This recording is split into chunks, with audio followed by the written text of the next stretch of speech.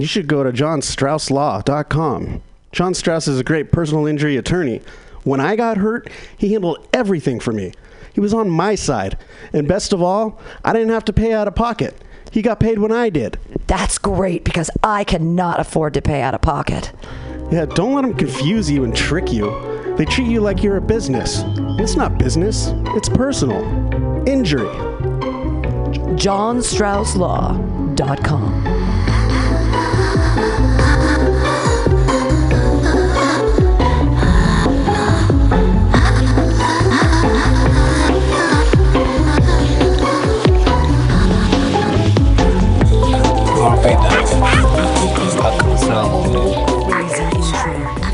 Hey everybody. You're listening to the Alta-Cast here on MutinyRadio.fm. I am your host, Pam Benjamin. I am not joined by LaToya, the Sheriff of Truth. Not because she's late. Not because something happened with her Uber. Nay, none of these things. She's in Chicago. So we're hoping, we as in me as in the Queen, are hoping that she's going to give a call in, because boy oh boy is it hard to do this show alone for 2 hours. Also hoping that old dumbface Steve Poggi might give us a ringy ding. That would be a lot of fun. He's a fun guy. Speaking of fun people, Drug Policy Alliance, almost sister-in-law, kind of. She was here last week in the Bay Area, went camping and hiking. Almost killed Jonathan on a hike. Anyway, she works for Drug Policy Alliance and said that when she left on Monday night, she was like, "Oh, something big's coming out this week. You watch. We're in a big fight right now." And I was thinking, "Oh no, how would that be?" Oh, but this is great. #1 press release from Drug Policy Alliance. Please go to Drug Policy Alliance and donate to change the United States and how we deal with drugs here. Also, when you go to Mutiny Radio, when you're downloading this podcast, please press that donate button. Give me money. By us, I mean me, as in, help me keep the doors open. My friends. So here we go. Press release from, I don't even know what day it is. Today's the night. So it was from yesterday, the 8th. President 45 to hold major briefing yesterday on opioid crisis. Trump's opioid commission recently recommended health-based response, while Attorney General Sessions pushes for more criminalization and incarceration. Advocates, opiate overdose crisis is a health issue, not a criminal issue. President Trump is expected to be briefed on the opioid crisis today, which was yesterday, by Tom Price, Secretary of Health and Human Services. Today's briefing comes a little more than a week after President Trump's bipartisan opioid commission released interim recommendations calling for the declaration of a national emergency that would prioritize a federal government response to the crisis and greater access to medication-assisted treatment and naloxone.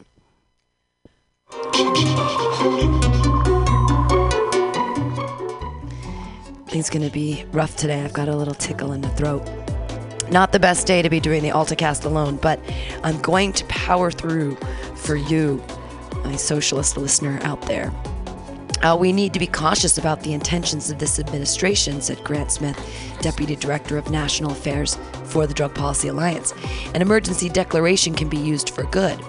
It can help free up federal resources, help prioritize responses by the federal government, help give the administration leverage to request legislation from Congress. On the other hand, declaring a national emergency could be further used to further the war on drugs. Oh, I'm so sorry, you guys. It's going to be a really shitty podcast today. I'm not going to be able to read. So I'm going to have to find some good videos and stuff, because, I won't be able to hang out, and I have to be together. Tonight I perform on the TV. Of course, it's like, when I get opportunity, I'm not able to perform at my top abilities. You know, it's just catch-22 with the universe or what have you. But yeah, so, oh man, I gotta get rid of this cough. it's just not going to work on the public access either. It's public access at Berkeley tonight, so that's exciting. I guess there's a way in. I don't know. This producer, we'll see what he's doing a great job. I'm just excited to be on the TV. Here we'll go. I'll look up opioid crisis, and we'll see what they give us on the old YouTubes to pass about. Oh, good. There's one from 22 hours ago. This is perfect. Okay, good. He's just such a... I hate to see him even in any context. It's just making me really sad. Just even seeing his face anywhere. And there's Melania sitting next to him looking, beautiful. She's a gorgeous, gorgeous woman. And if I was to choose a third trophy wife, hell yeah, I'd go Slovakian or Slovenian. Slovenia, Slovakia, Haas and Pfeffer Incorporated. Tana, we're gonna do it. Moving into the White House with a name like Melania. Gonna make my dreams come true. Marry a rich guy. Gonna be the first lady. Gonna frown in the back of this whole thing. Okay. Sorry, that's... feminism or whatever. It makes me really sad. I wish that she could just be the best feminist and divorce that pile of shit, that ugly fat pile of shit that she's standing next to, that she has to constantly look gorgeous for. And I bet that isn't even all her real hair. I bet she has like extensions and things because she's not a real person anymore, because now she's a personage. But he still gets to be an ugly fat fuck. Why? Because he's a guy with money. But if you're a woman, you still have to look perfect. Look at Martha Stewart. She's a goddess, right? But she's touched up and has to still look perfect. She doesn't have to look like this. Anyways, feminism. Okay. See if we can work this out. I'm sorry guys, this is gonna go down as like either one of my best or one of my worst podcasts, because I am out to lunch here today. Thank you very much, Secretary Price, for your work to address the crisis of opioid, heroin, cocaine, and methamphetamines. It is a tremendous problem in our country, and we're going to get it taken care of as well as it can be taken care of, which hopefully will be better than any other country which also has these same problems or similar problems. Nobody is safe from this epidemic that threatens young and old, rich and poor, urban and rural communities. Everybody is threatened. Drug overdose is now the leading cause of accidental death in the United States, and opioid overdose deaths have nearly quadrupled since 1999. It is a problem the likes of which we have not seen. Meanwhile, federal drug prosecutions have gone down in recent years. We're going to be bringing them up and bringing them up rapidly. At the end of 2016, there were 23% fewer than in 2011. So they looked at this scourge and they let it go by, and we're not letting it go by. The average sentence length for a convicted federal drug offender decreased 20% from 2009 to 2016. During my campaign, I promised to fight this battle because as President of the United States, my greatest responsibility is to protect the American people and to ensure their safety. Especially in some parts of our country, it is horrible what's going on with opioid and other drugs. But the opioid is something that nobody's seen anything like it. Today, I'm pleased to receive a briefing from our team on ways we can help our communities combat this absolutely terrible epidemic and keep youth from going down this deadly path. The best way to prevent drug addiction and overdose is to prevent people from abusing drugs in the first place. If they don't start, they won't have a problem. If they do start, it's awfully tough to get off. So we can keep them from going on, and maybe by talking to youth and telling them no good, really bad for you in every way. But if they don't start, it will never be a problem.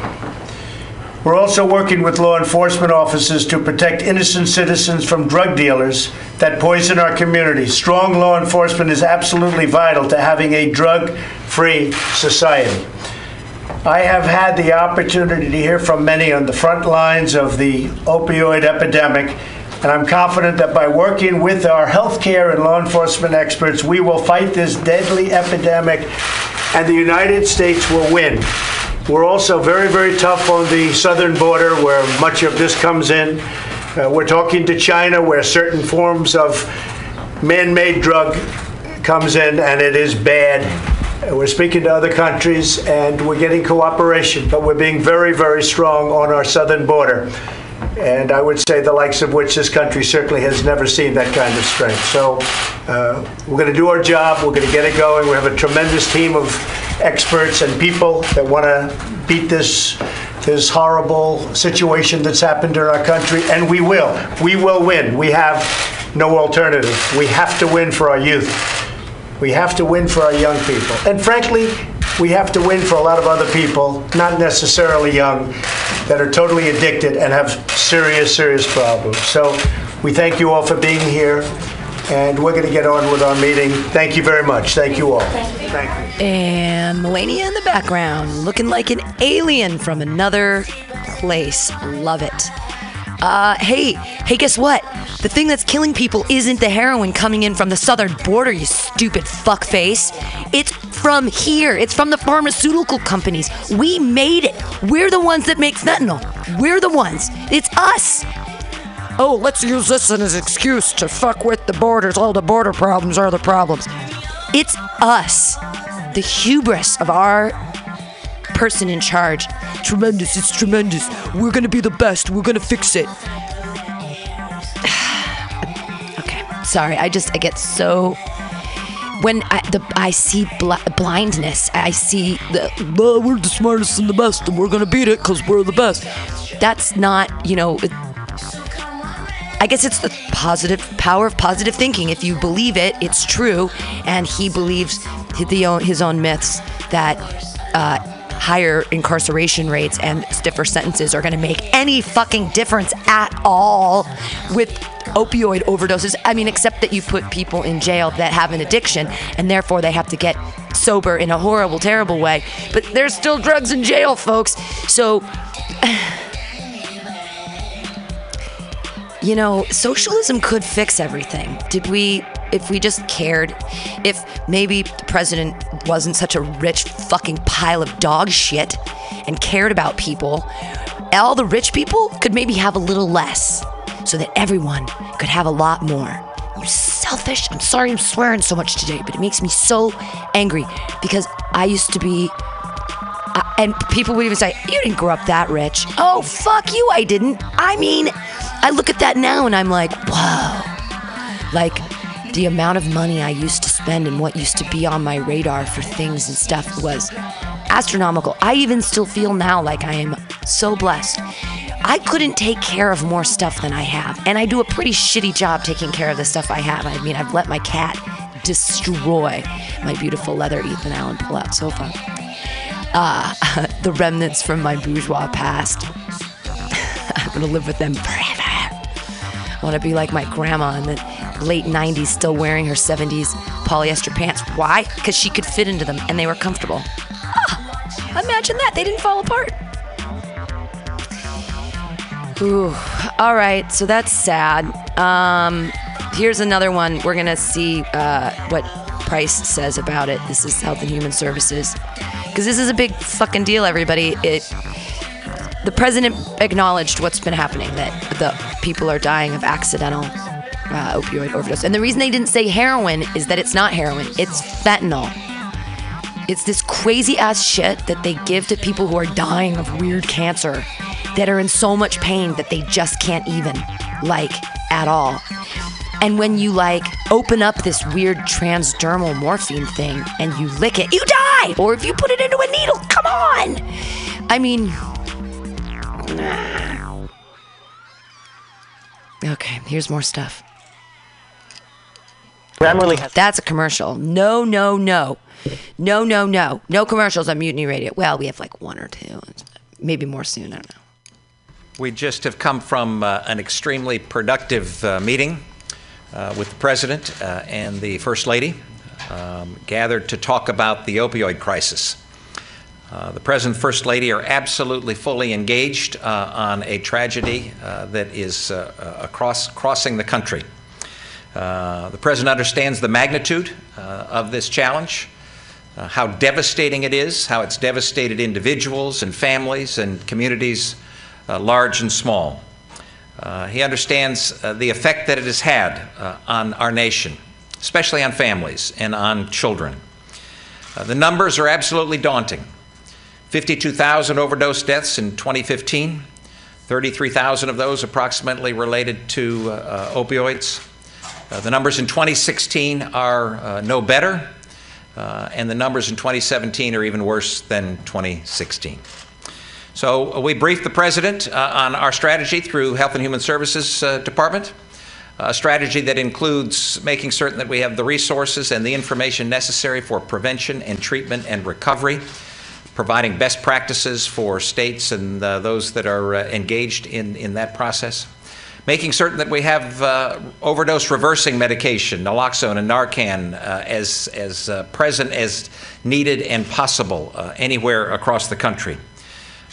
Making certain that we're doing the data, identifying the data, the public health aspect of this. Why is it that 52,000 Americans succumbed to an overdose death in 2015, and those numbers continuing to increase? Fourth is the research aspect of this. What is the NIH doing? What can they do? Kind of exciting things to provide for, hopefully, pain medication that is not addictive or is not euphoric. One of the exciting things that they're actually working on is a vaccine for addiction, which is incredibly exciting prospect. And then finally, how do we treat pain in this nation? As a formerly practicing physician, orthopedic surgeon, I know that physicians and other providers have oftentimes sensed that there is an incentive to provide narcotic medication, and we need to do all that we can to make certain that, yes, people are provided appropriate narcotic medication when necessary, but no more than necessary. We wanted to make certain that the President understood that it was his entire cabinet and the federal government that were involved in this process. This is an interdepartmental, interagency process that's moving forward. We've met previously with the Department of State, Justice, Department of Homeland Security, ONDCP, and others to make certain that we're working together on a comprehensive strategy that we're in the midst of right now, and that we will be presenting to the President in the near future. At the end of all of that, the President made certain that we understood that he was absolutely committed to making certain that we turn this scourge in the right direction, turn this tide in the right direction, make certain that we see the number of overdose deaths and the number of individuals addicted to medication decreased. And he has made certain that we understand and appreciate that this is an absolute priority of his administration, as it has been from day one. All right. Is it truly a priority? Who knows? But Melania in the back sure looked pretty, everybody. Wow. What a good-looking chick. I mean, let's keep it going. We might as well. We're Drug Policy Alliance, everybody. Getting all the news. Really look into safe injection sites. Having those are great. He mentioned naloxone and Narcan. Those are drugs that should be available over the counter that can save people's lives. And the problem, and the reason we need safe injection sites, is that everyone's so afraid of prosecution from the police, they'll shoot up in dangerous places, in alleyways or dark places, alone.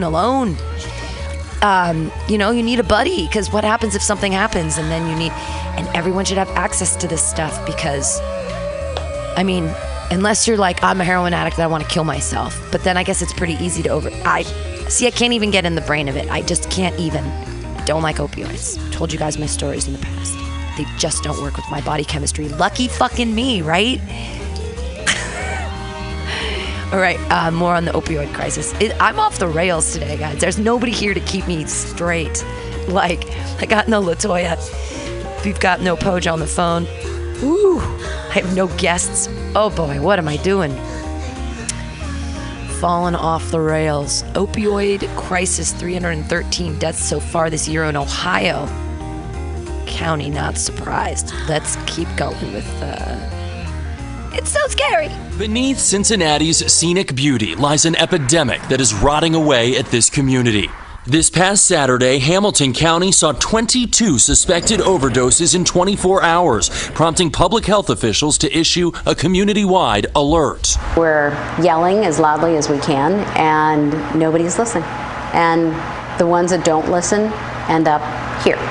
Dr. Samarco, the coroner here, says she's already seen 313 overdose deaths this year. The county easily on track to surpass last year's record, 403 deaths. This epidemic is literally killing this community. Absolutely, yeah, it is. It is. I mean, we used to do autopsies until about noon. Now we're well into the afternoon doing autopsies. The powerful synthetic fentanyl, up to 100 times stronger than heroin, is often to blame. It's laced in heroin for a stronger high, but is now being found cut into other drugs like cocaine. Christina Locke is a recovering addict. Heroin was my love. It was my soulmate. Addicted to pain pills at 19, heroin by 27. It's a total bankruptcy. Like, mentally, emotionally, physically, spiritually bankrupt. Like The Walking Dead. As the crisis drags on, there's growing concern about heroin fatigue. We can't say that we're not overwhelmed. We are. And it is frustrating to know that you want to help people, but you don't have those tools and resources to do it. First responders responding again and again in a community ravaged by addiction. Blake McCoy, NBC News, Cincinnati. Hey, NBC News fans, thanks for crazy, right? This is fucking real, everybody. It's real. I know, I can't believe you're like, oh, Ohio. It's like, I didn't know Ohio used to have the idea. What a great place to raise a family values and picket fences and backyards, And now everyone's on fentanyl. Here's Kellyanne Conway. Let's just keep it going. She's an interesting cat. We know about Kellyanne Conway. Oh boy, she's looking thinner than ever. Sweetheart, eat a sandwich. Am I right? You guys don't get to see this, but am I right? Eat a sandwich.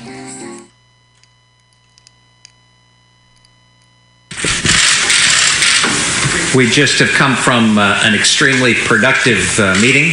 Okay, so we saw the beginning of this. Let's fast forward. This is the whole thing. So we're going to get to where Kellyanne Conway is being really skinny. So we had 4 minutes of Price. I remember that. Up here she is. Here she is. Oh, God. She's kind of like Skeletor in training. Here we go. One of the president's senior counselors, Kellyanne Conway, has accompanied me on many of those trips, and she was at our meeting today, and I know that she wants to say a few words as well. Kellyanne? Thank you, Secretary Price, and it's very nice to have the acting director of ONDCP, Richard Baum, with us today as well. The Secretary and I have traveled to a number of different states, and we have heard the harrowing and very sad stories, but we also have increasingly met those who have successfully gone through treatment and recovery. We're very heartened to learn many people who are beating the opioid epidemic, and we recognize this is a poly-drug problem in our nation, that we are a nation that consumes legal and illegal drugs at a very high and alarming rate. The problem is very complicated, and currently we're on the losing side of this war. With the President's leadership and the First Lady's involvement across the spectrum of different cabinets and agencies and different departments within the West Wing, we are confident that we can help those in need across this country. Okay, I got it. You guys all got to watch this. You can't believe what she's wearing. It's like a sack dress. It looks like something from Old Navy. It's like a navy-colored thing with stars on it. It is like, she looks like Ohio. She looks like a strung-out drug addict from Ohio. Her arms are so thin. Wow. They need to give her some of that fake hair they putting on Melania, because hers is looking a little flat. Ooh, I mean, I don't mean to be bitchy and like really take her apart, 'cause she is talking about something that I actually care about and whatever, but I don't know. I'm so glad that I've never made choices to try to be on TV like this. Like, to be ripped apart would be awful, and I'm doing it, but she does look really scary. Okay, let's listen to what she's saying. Increasing concern that addiction is plaguing our veteran community as well, and we're working with Secretary Shulkin on that. The next generation of the crisis is being seen in the number of newborns that are born addicted to opioids and other drugs. In fact, in this country now, NIH estimates that every 25 minutes a newborn is born addicted to opioids. Whoa! We are working hard to also stop the import of fentanyl into this country, and to work with those governors and health commissioners and others within the states who are interested in reducing the number of pills and days in a prescription, and also in working with the curriculum so that our medical professionals are more educated and more conversant with and versed in prescribing methodologies as well. President Trump and the administration are working tirelessly toward this, and I would just say that, having traveled this country and studied this issue very closely, no state has been spared and no demographic group has gone untouched. This is not a problem of young or old, of black or white, of rural, urban, or suburban. It really has affected all of our communities in varying degrees. Wow, this is really crazy. It is also a nonpartisan issue in search of bipartisan support and bipartisan solutions. And we do hope that those in a position to help with the decision-making and advocacy and solutions, and those charged with covering this issue as well, will agree that it is nonpartisan in search of bipartisan solutions. Thank you very much. All right, Kellyanne Conway. Oof. Oh, God, I can't believe what she's wearing. I just can't believe it. This is a little bit more price. Here we go. And are culpable or should be legally culpable for parts of this crisis.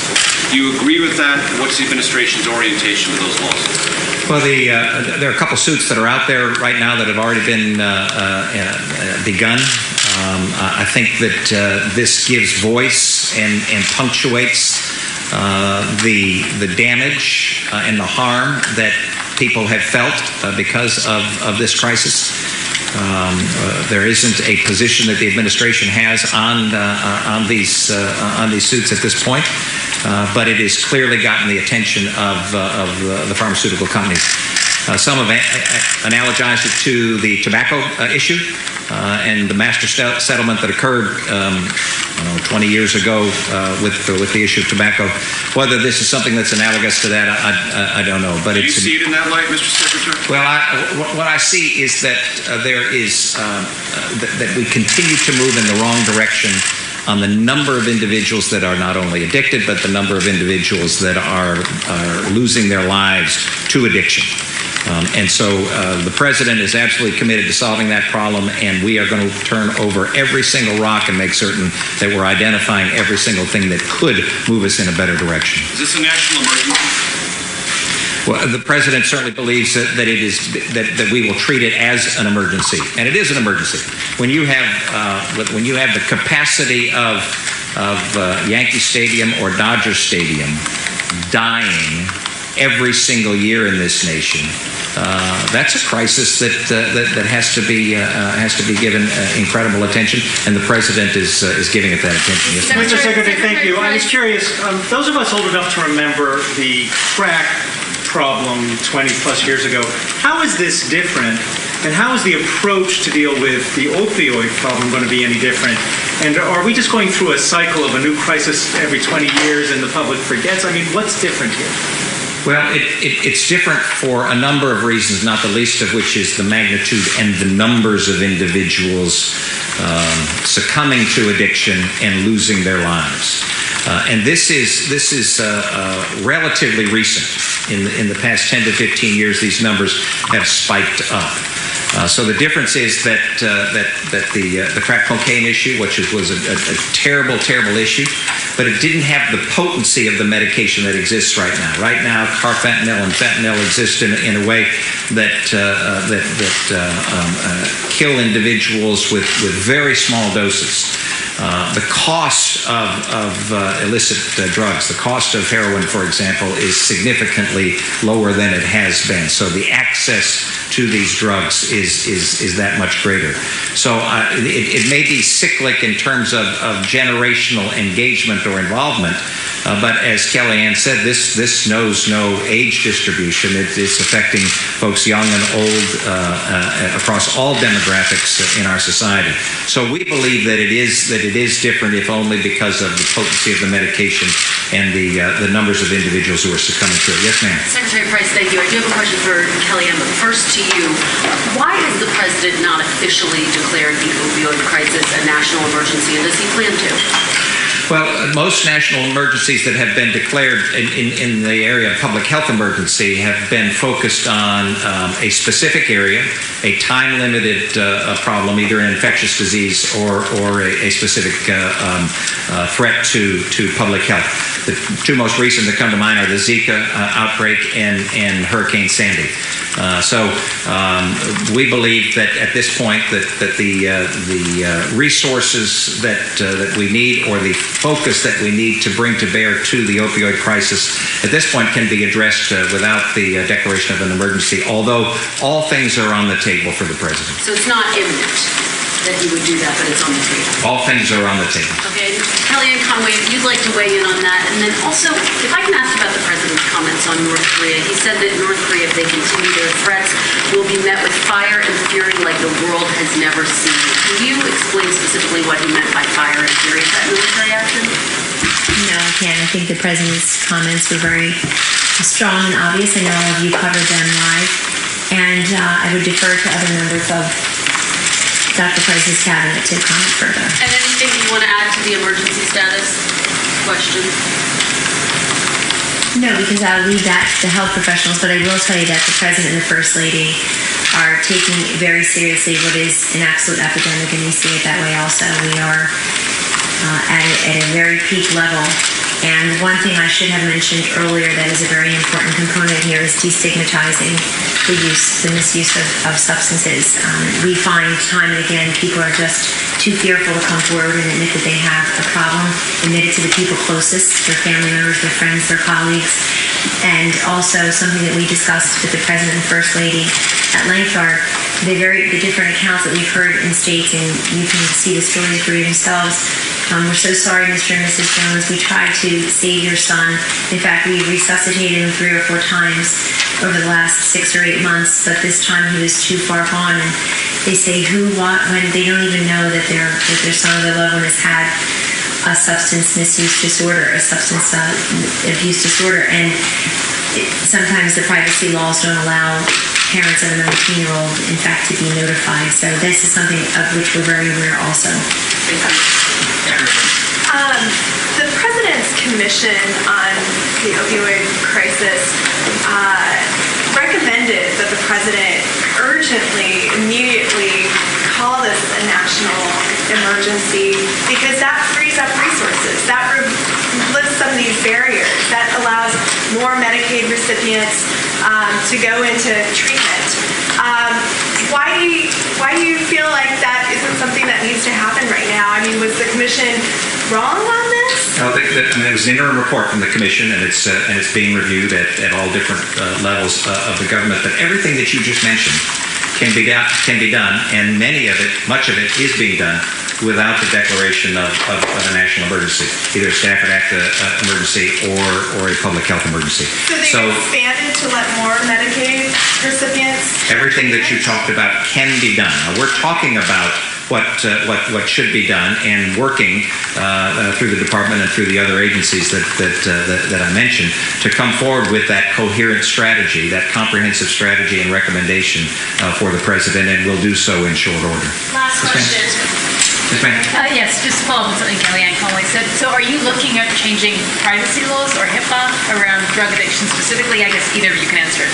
Yeah, this is really an important issue because one of the things that we found when going around the country is that it's the local communities, it's the local loving community, the families, the organizations within communities that are so pivotal to providing success for individuals getting through the treatment and onto recovery.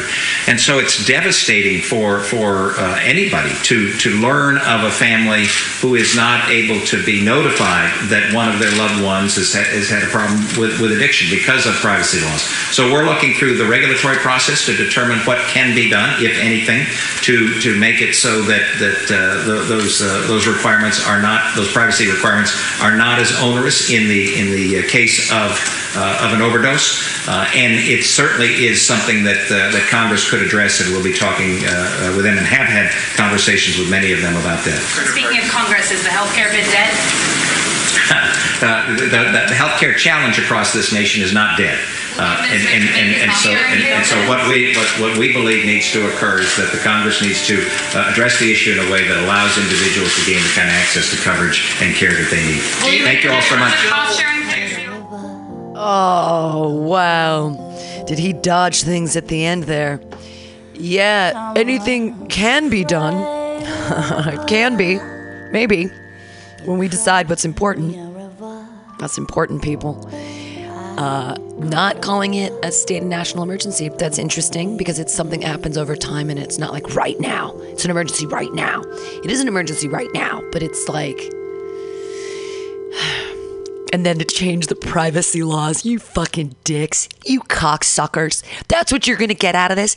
That's what you're going to get out of all this people dying of opioids, is that you're going to change... You're going to change the protection laws so that people... So there's less protection under the law of medical records. Wow. Way to spin it. Way to use our own sickness against us. Nice work, government. Fuck. They're going to take this whole thing, all these people dying, and it sucks and it's awful, and there's ways to fix it.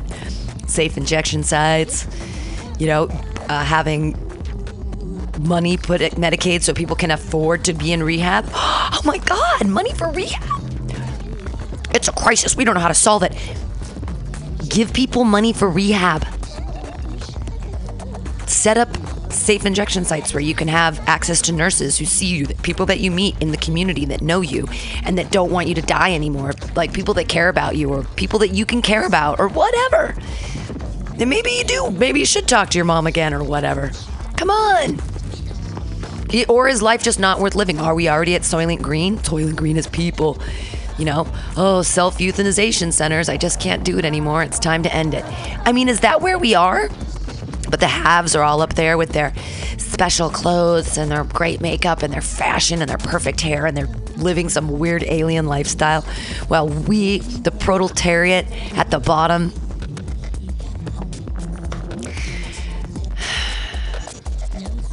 my mom always told me someone has to dig the ditches, Pam.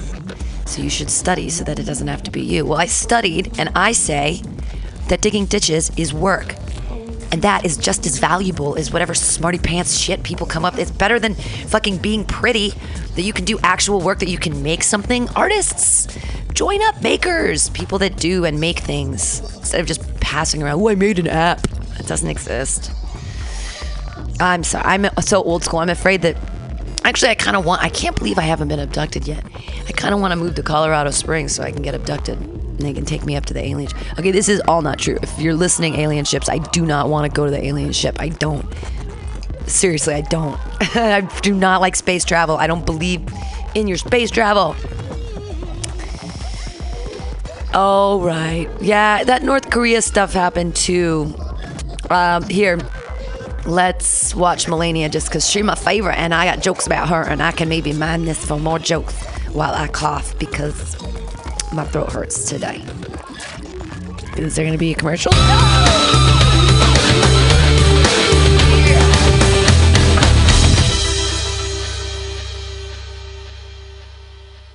First Lady Melania Trump sent out a tweet about the destructive power of opioids and plans to join her husband Tuesday for an event on the opioid epidemic, in one of her most visible moves in the policy arena.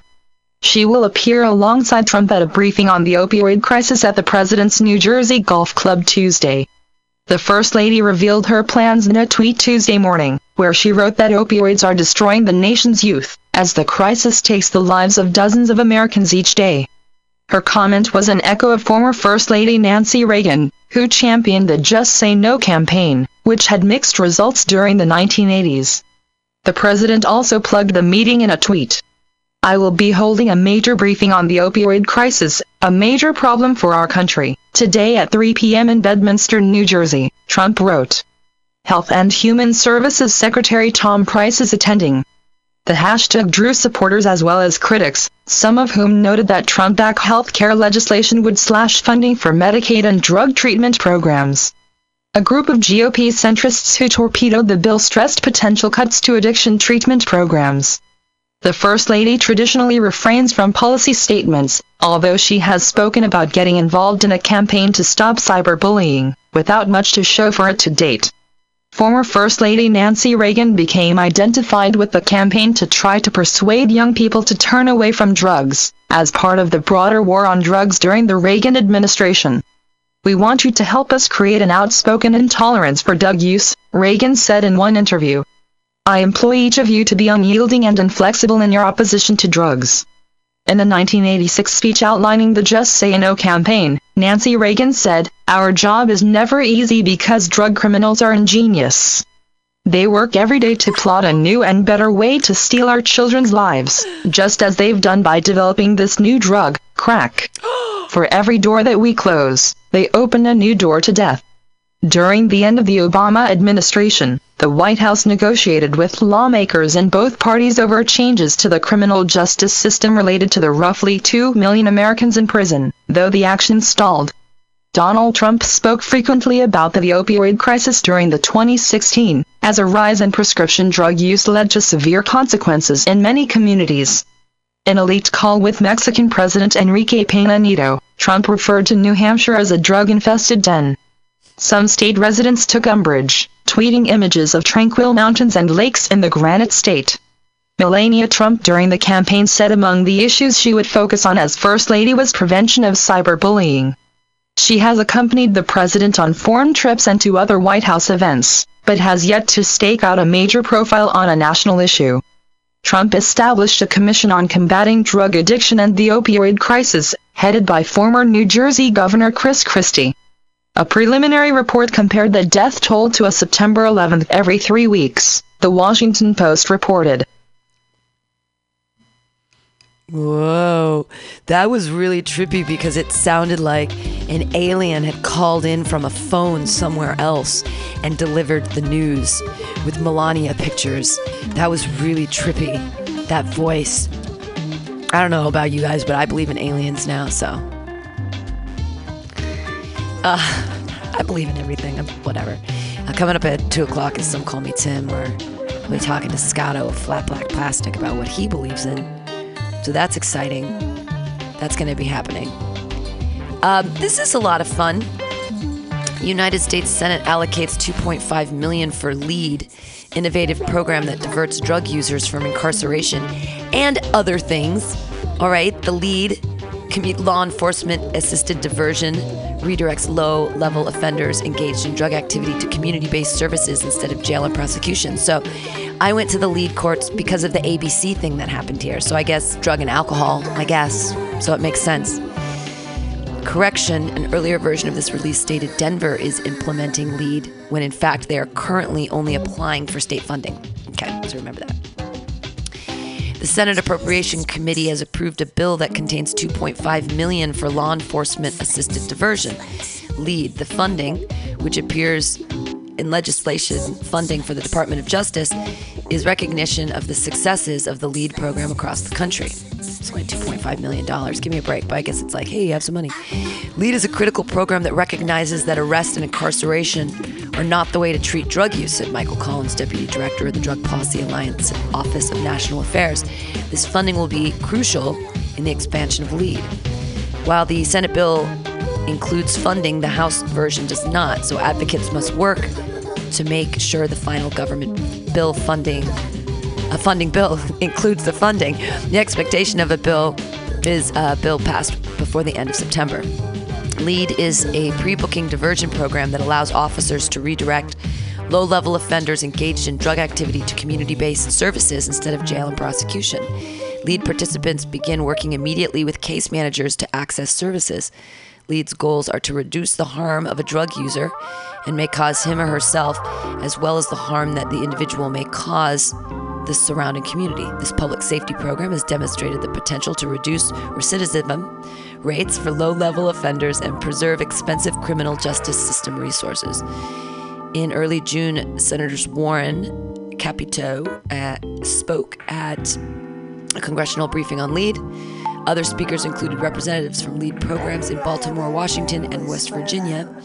A group of senators also sent a letter led by Warren to the heads of the Senate Appropriation Committee on Commerce, Justice and Science, Senators Shelby and Senator Shaheen, request LEAD funding. Senators Warren, Capito, Shelby, and Shaheen are applauded for their role in securing funding. LEAD is a topic on which police and public health experts have found common ground. We've learned together that collaborating to exchange people with substance use issues in community-based case management and only using jail and prosecution when they are actually necessary and helpful works better than other approaches, said Lisa Dugard, director of the Seattle Public Defenders Association. It's great to see the spirit of collaboration to improve outcomes reflected in the Appropriations Committee vote to fund the LEAD programs. Woo! All right. Well, it's 12:45. You're listening to the Alta-Cast. I'm your host, Pam Benjamin. That is the end of the Drug Policy Alliance News 45-minute. And we'll move right into NARAL, Pro-Choice America. Abortions are cool. I mean, choice is cool, right? If you are not ready to have a baby, you probably shouldn't be making that choice. But if you are, hey, have a baby. That's great. You know, just not everybody has to do that. And it would be great if we could teach people that, like, you know, if you don't accomplish the things you don't want yet, maybe you just have to try harder instead of having a baby and then being a dance mom. I've been having way too many dreams about like dance recitals and stuff. It's weird because I haven't. In my dream last night, I looked at someone and I was like, I'm just glad that I can dance, which I haven't done in forever. So it's so silly. Endorsements from NARAL for Congress, blah, blah, blah, blah, blah. This will be fun. Leading progressive groups. Party must stand up and proudly support abortion rights. Hell yeah. Leading progressive groups, led by NARAL, Pro-Choice America, and Democracy for America, today released a statement of principles when it comes to the Democratic Party and abortion. Joining NARAL and DFA on the statement of principles are Move On Political Action, Planned Parenthood Action Fund, Emily's List, Working Families Party, Ultraviolet, Daily Cost, Demos, Progressive Change Campaign Committee, Indivisible Project, American Federation of Teachers, and Social Security Works. The statement of principles brings together groups that supported Secretary Hillary Clinton and Senator Bernie Sanders in last year's primary. Our basic rights and freedoms are under assault daily from the Trump administration, said Elise Hogue, president of NARAL Pro-Choice America. The Democratic Party cannot give an inch in their opposition to this administration. That is true across the board and especially true when it comes to abortion rights. The Democratic Party cannot and will not win if it turns its back on women and our fundamental rights. Democrats will fail to retake power in 2018 if we allow ourselves to be forced into false choice between a populist, progressive agenda and reproductive justice, said Charles Chamberlain, executive director of Democracy for America. Abortion rights are inextricably tied to the fight against economic and racial inequity, full stop. And until all leaders of our party fully understand that, we're going to keep losing. The statement of principles are online here and copied below. As progressives, we know we cannot have a real conversation about economic security that does not include the ability to decide if, when, and how to raise a family. That being able to plan a pregnancy has a powerful effect on educational attainment, career trajectory, and chance to define our own destinies.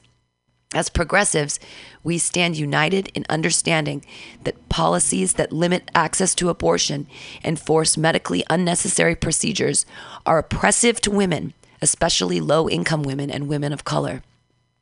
As progressives, we stand united in the belief that a woman's autonomy over her own body is not a secondary issue or a social issue, but rather a human right and a necessity in order to attain and preserve economic security in her life. As progressives, we acknowledge that the current economic system is exceptionally punishing of mothers, single mothers, and mothers of color whose wages, job opportunities, and economic advancements suffer due to the motherhood penalty. As progressive, we stand united in our belief that 21st century economic populism must include an understanding of how race and gender affect our economic reality and our economic opportunity.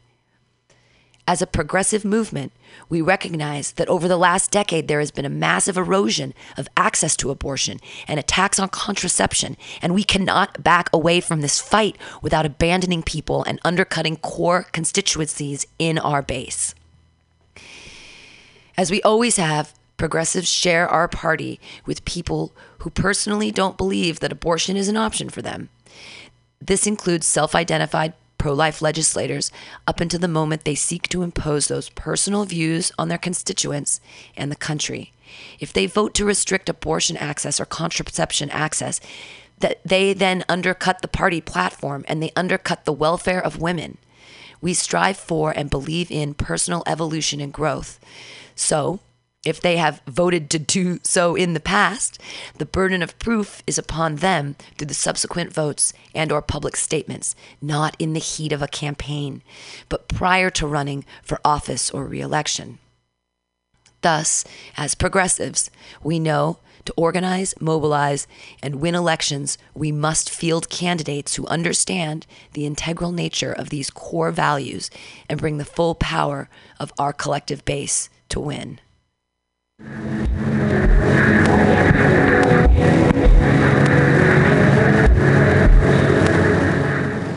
Well, holy fuck. Knock my socks off, Gnarl. You just did it. I'm just gonna copy paste this, put it right down, try to memorize that. Hell yeah. I believe. I like this progressive stance. I am in. I'm a progressive. I call myself a socialist, but maybe I'm a progressive. I know. We're just going to copy paste that right now. We put that right on there. We just put it like, There it is. Abortion stuff. That's a really nice thing to write. I've got it copy pasted. Thank you, Gnarl. Wow. All my lady bits, thank you. All my friends with the lady bits, I think they said thank you. Because we're people. I mean, women, yeah. You know, they're not just trophy wives like Melania that know we're actual people and have thoughts and feelings and, you know, cool. So thanks for acknowledging us as people and not just as objects, President. Oh, wait, he hasn't done that yet. I'm sorry, because he still has ownership over his wife. Well, technically everyone has ownership over their wives.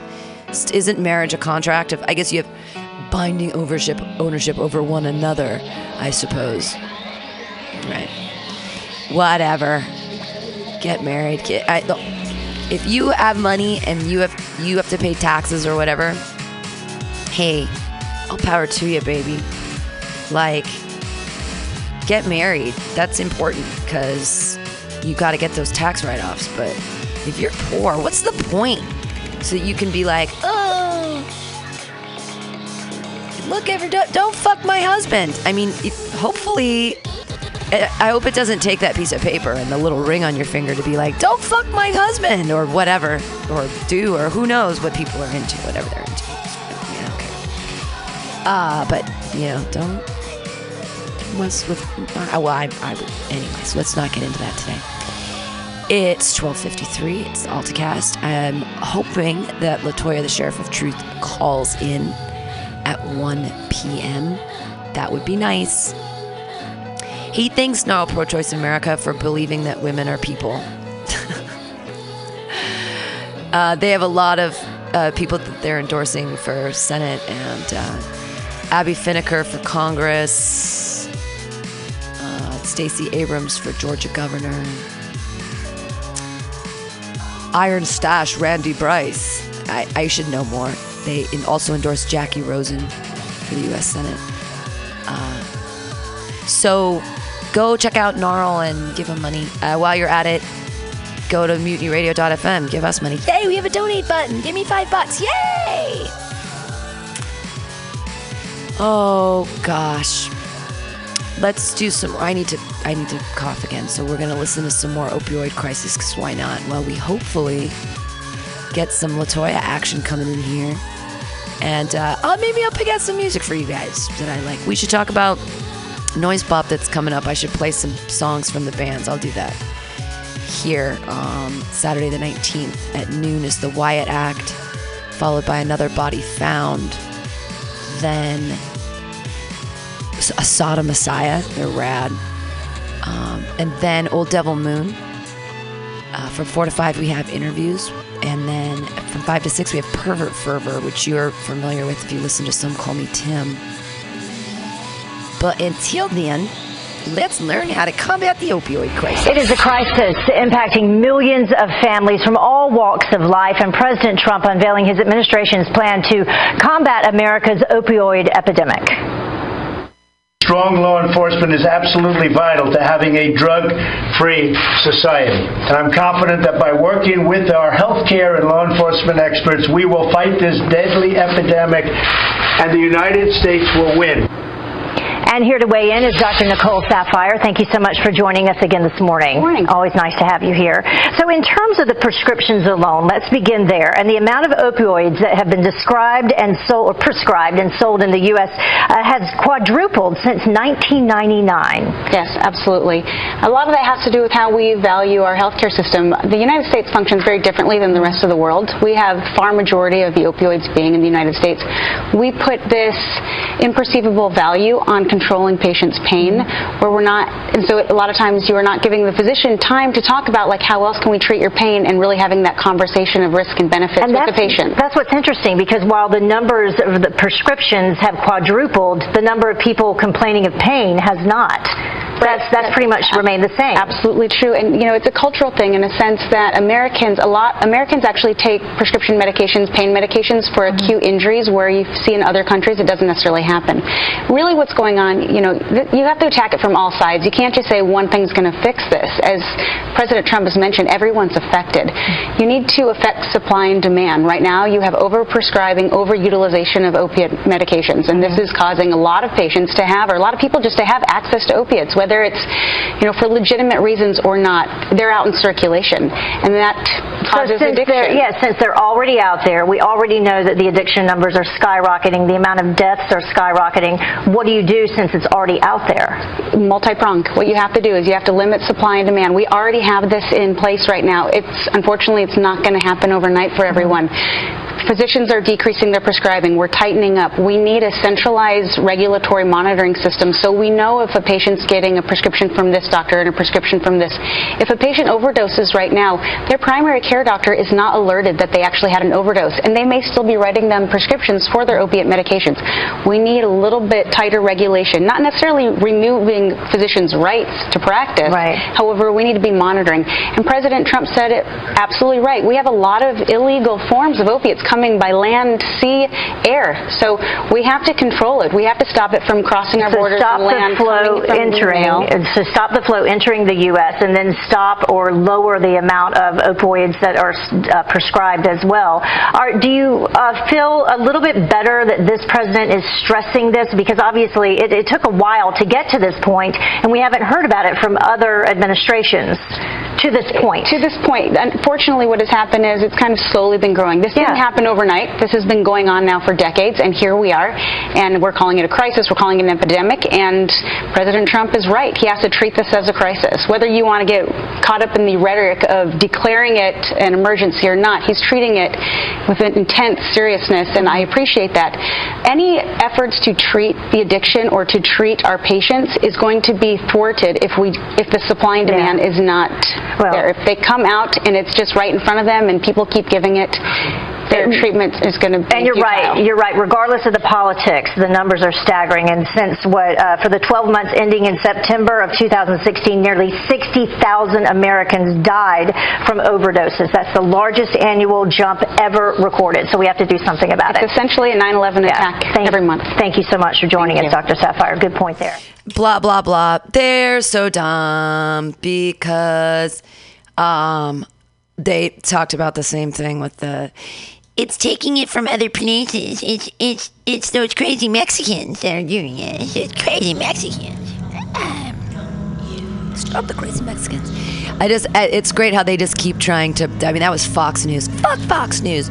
But what did we learn? We have to know all sides. I can't just tell you the news from the totally skewed and biased to the way I think. Please. Have to listen to the enemy as well.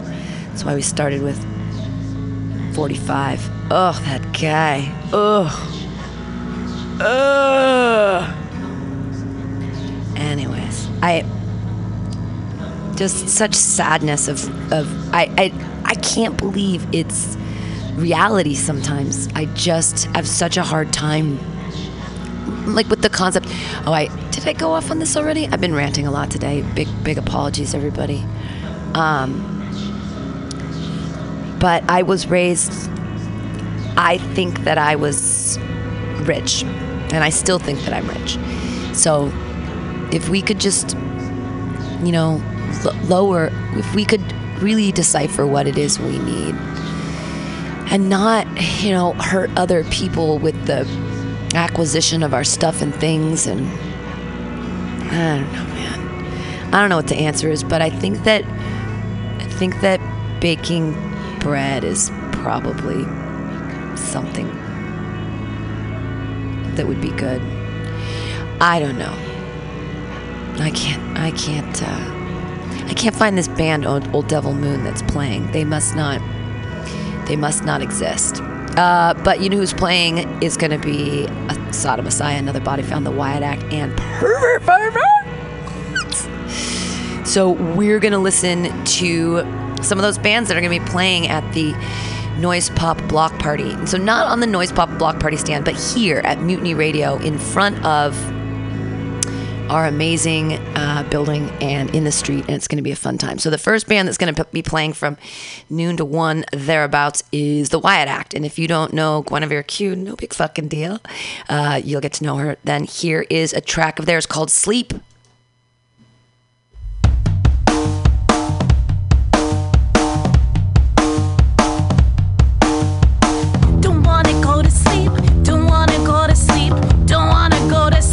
So I stay. Don't wanna go to sleep. Don't wanna go to sleep. Don't wanna go to sleep. So I stay up all night thinking about you, thinking about me, dreaming and drooling on your pillow.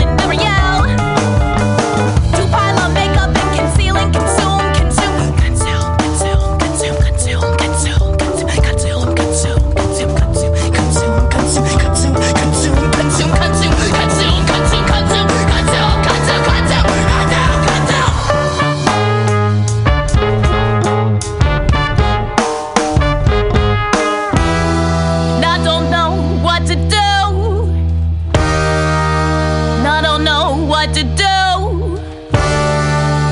And I don't know what to do.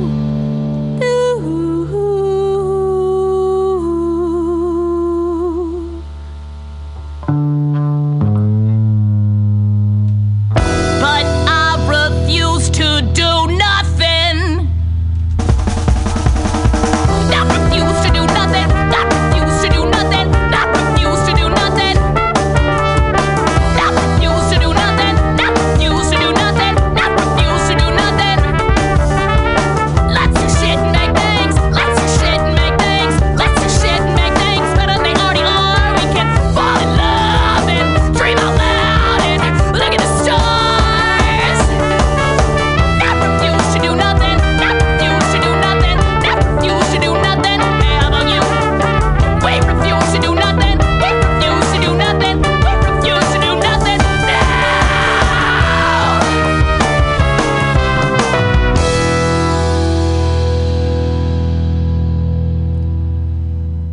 That's the Wyatt Act. Hey, everybody, how exciting is the Wyatt Act? They're going to be playing live on Saturday, August 19th. I'm like, wow. Outside of Mutiny Radio from noon to 1 p.m. Here's another band. They're going to be playing from 1 to 2. They're called Another Body Found. They're rad. This is a song called The Call.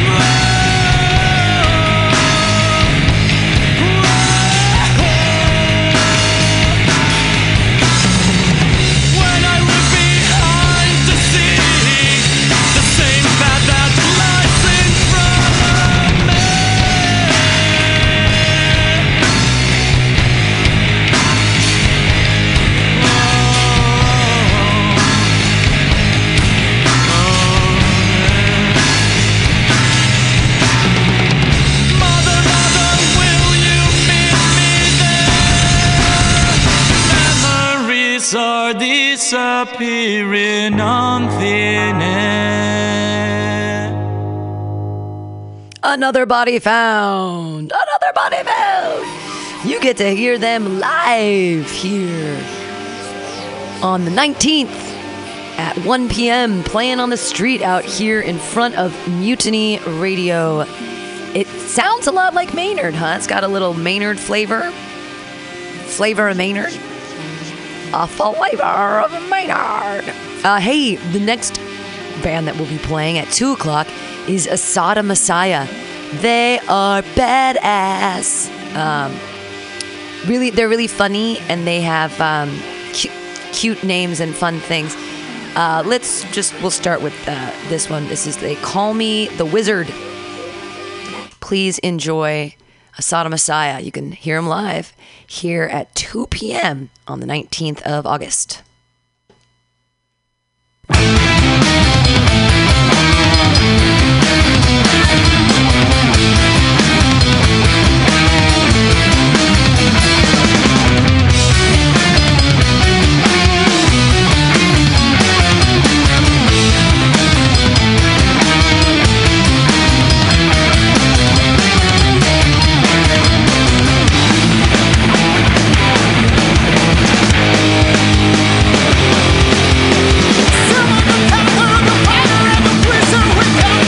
Come on.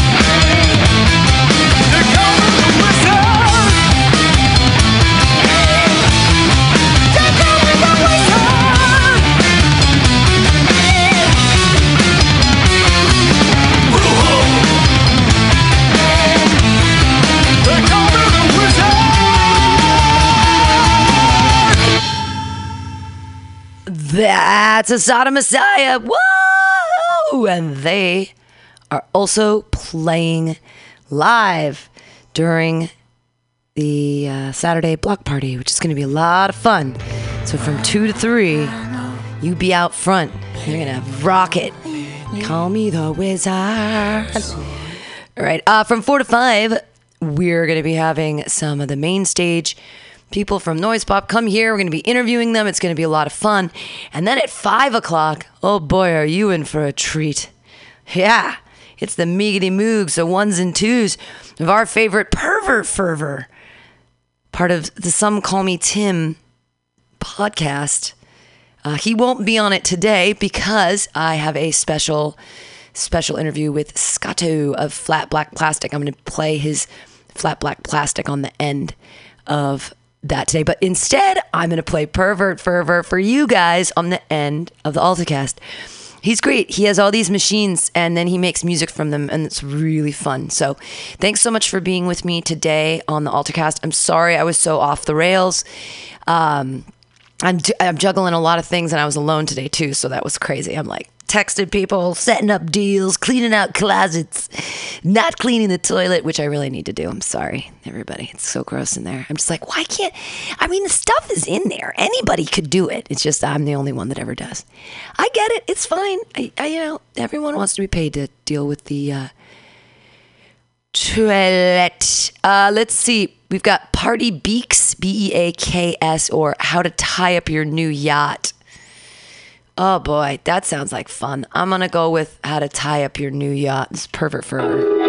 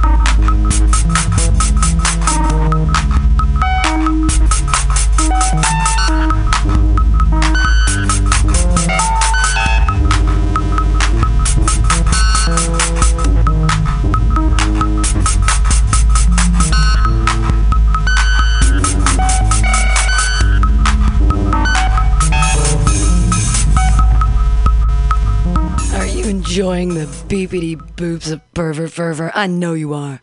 I know you are. Let's switch it up. Let's switch it up to En attendant de Bassier, or This Is No Time for Modesto. Just such a great name.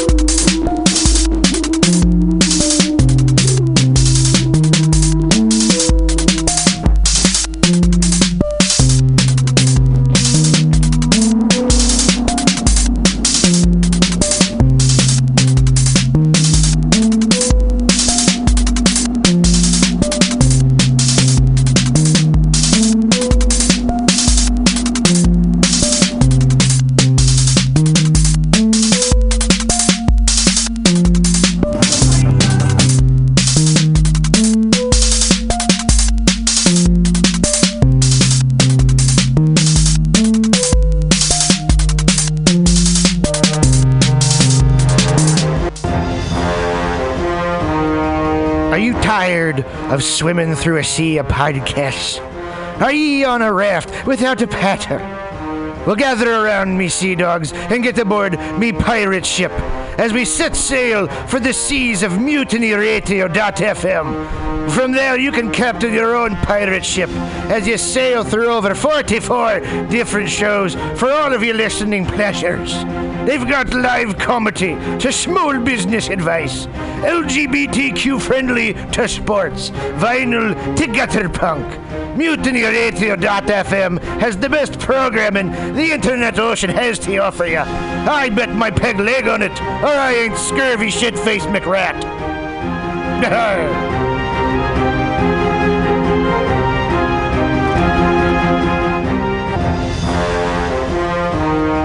Are you tired of swimming through a sea of podcasts? Are ye on a raft without a paddle? Well, gather around me, sea dogs, and get aboard me pirate ship as we set sail for the seas of MutinyRadio.fm. From there, you can captain your own pirate ship as you sail through over 44 different shows for all of your listening pleasures. They've got live comedy to small business advice, LGBTQ friendly to sports, vinyl to gutter punk. MutinyRadio.fm has the best programming the internet ocean has to offer you. I bet my peg leg on it, or I ain't scurvy shit-faced McRat.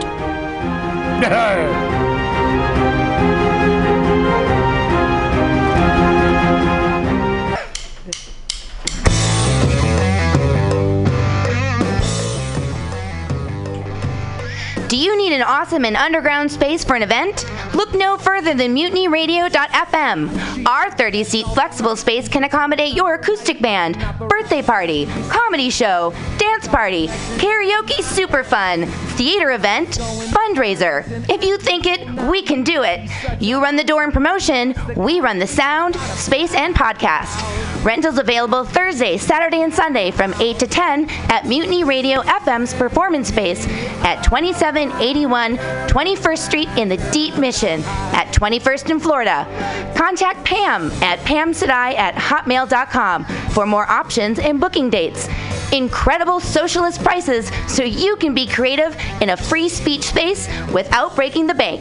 That's Mutiny Radio Rentals every Thursday, Saturday, and Sunday from 8 to 10. Book your event now. Trying to hurt me, but boy, how it burns me whenever she touches me, and oh, I feel so lucky. Oh. Want to spend a summer Sunday laughing your cares away? Then come join the fun at San Francisco's Comedy Day.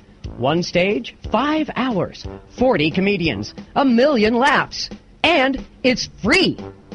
Besides our annual celebration of stand-up, did you know that Comedy Day offers workshops that teach Bay Area students how to use humor to resolve conflict?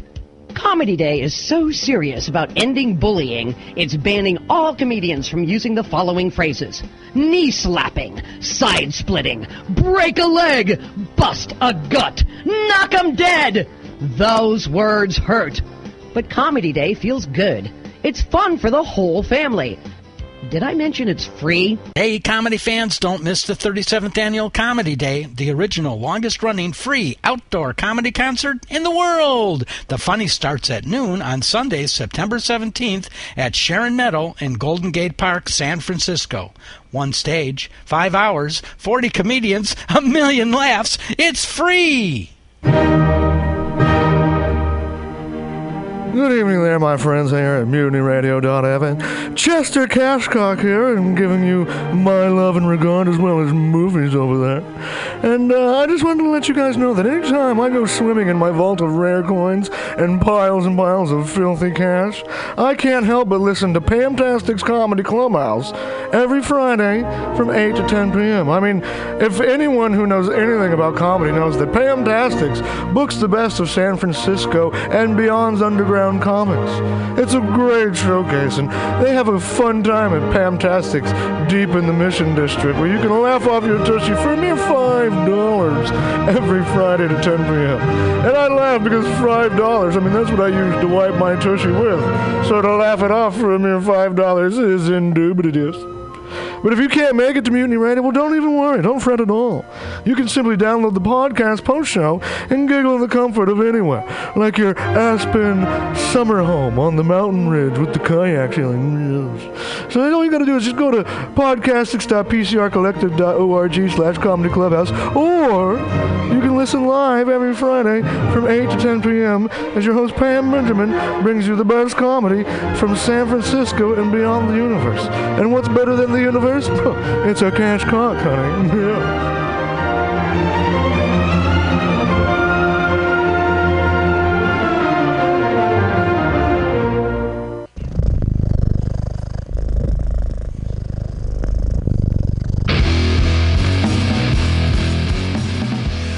Well, hey there, San Francisco. If you're looking for some delicious late-night food, I suggest you mosey on down to Bender's Bar. Inside, you can find counter offer, offering you amazing late-night food and snacks. Try the chicken biscuit. It's like your stomach's in a tasty tornado. They have exceptionally great daily ground sustainable burgers with sides of tater tots, grilled asparagus, and delicious zucchini, and creamy-licious mac and cheese. You like tacos? They got them. And from the specials, very deep fried fish sandwich to a stoner burger with a donut bun. What are those crazy potheads gonna come up with next? Go to the counter offer inside of Bender's Bar at 800 South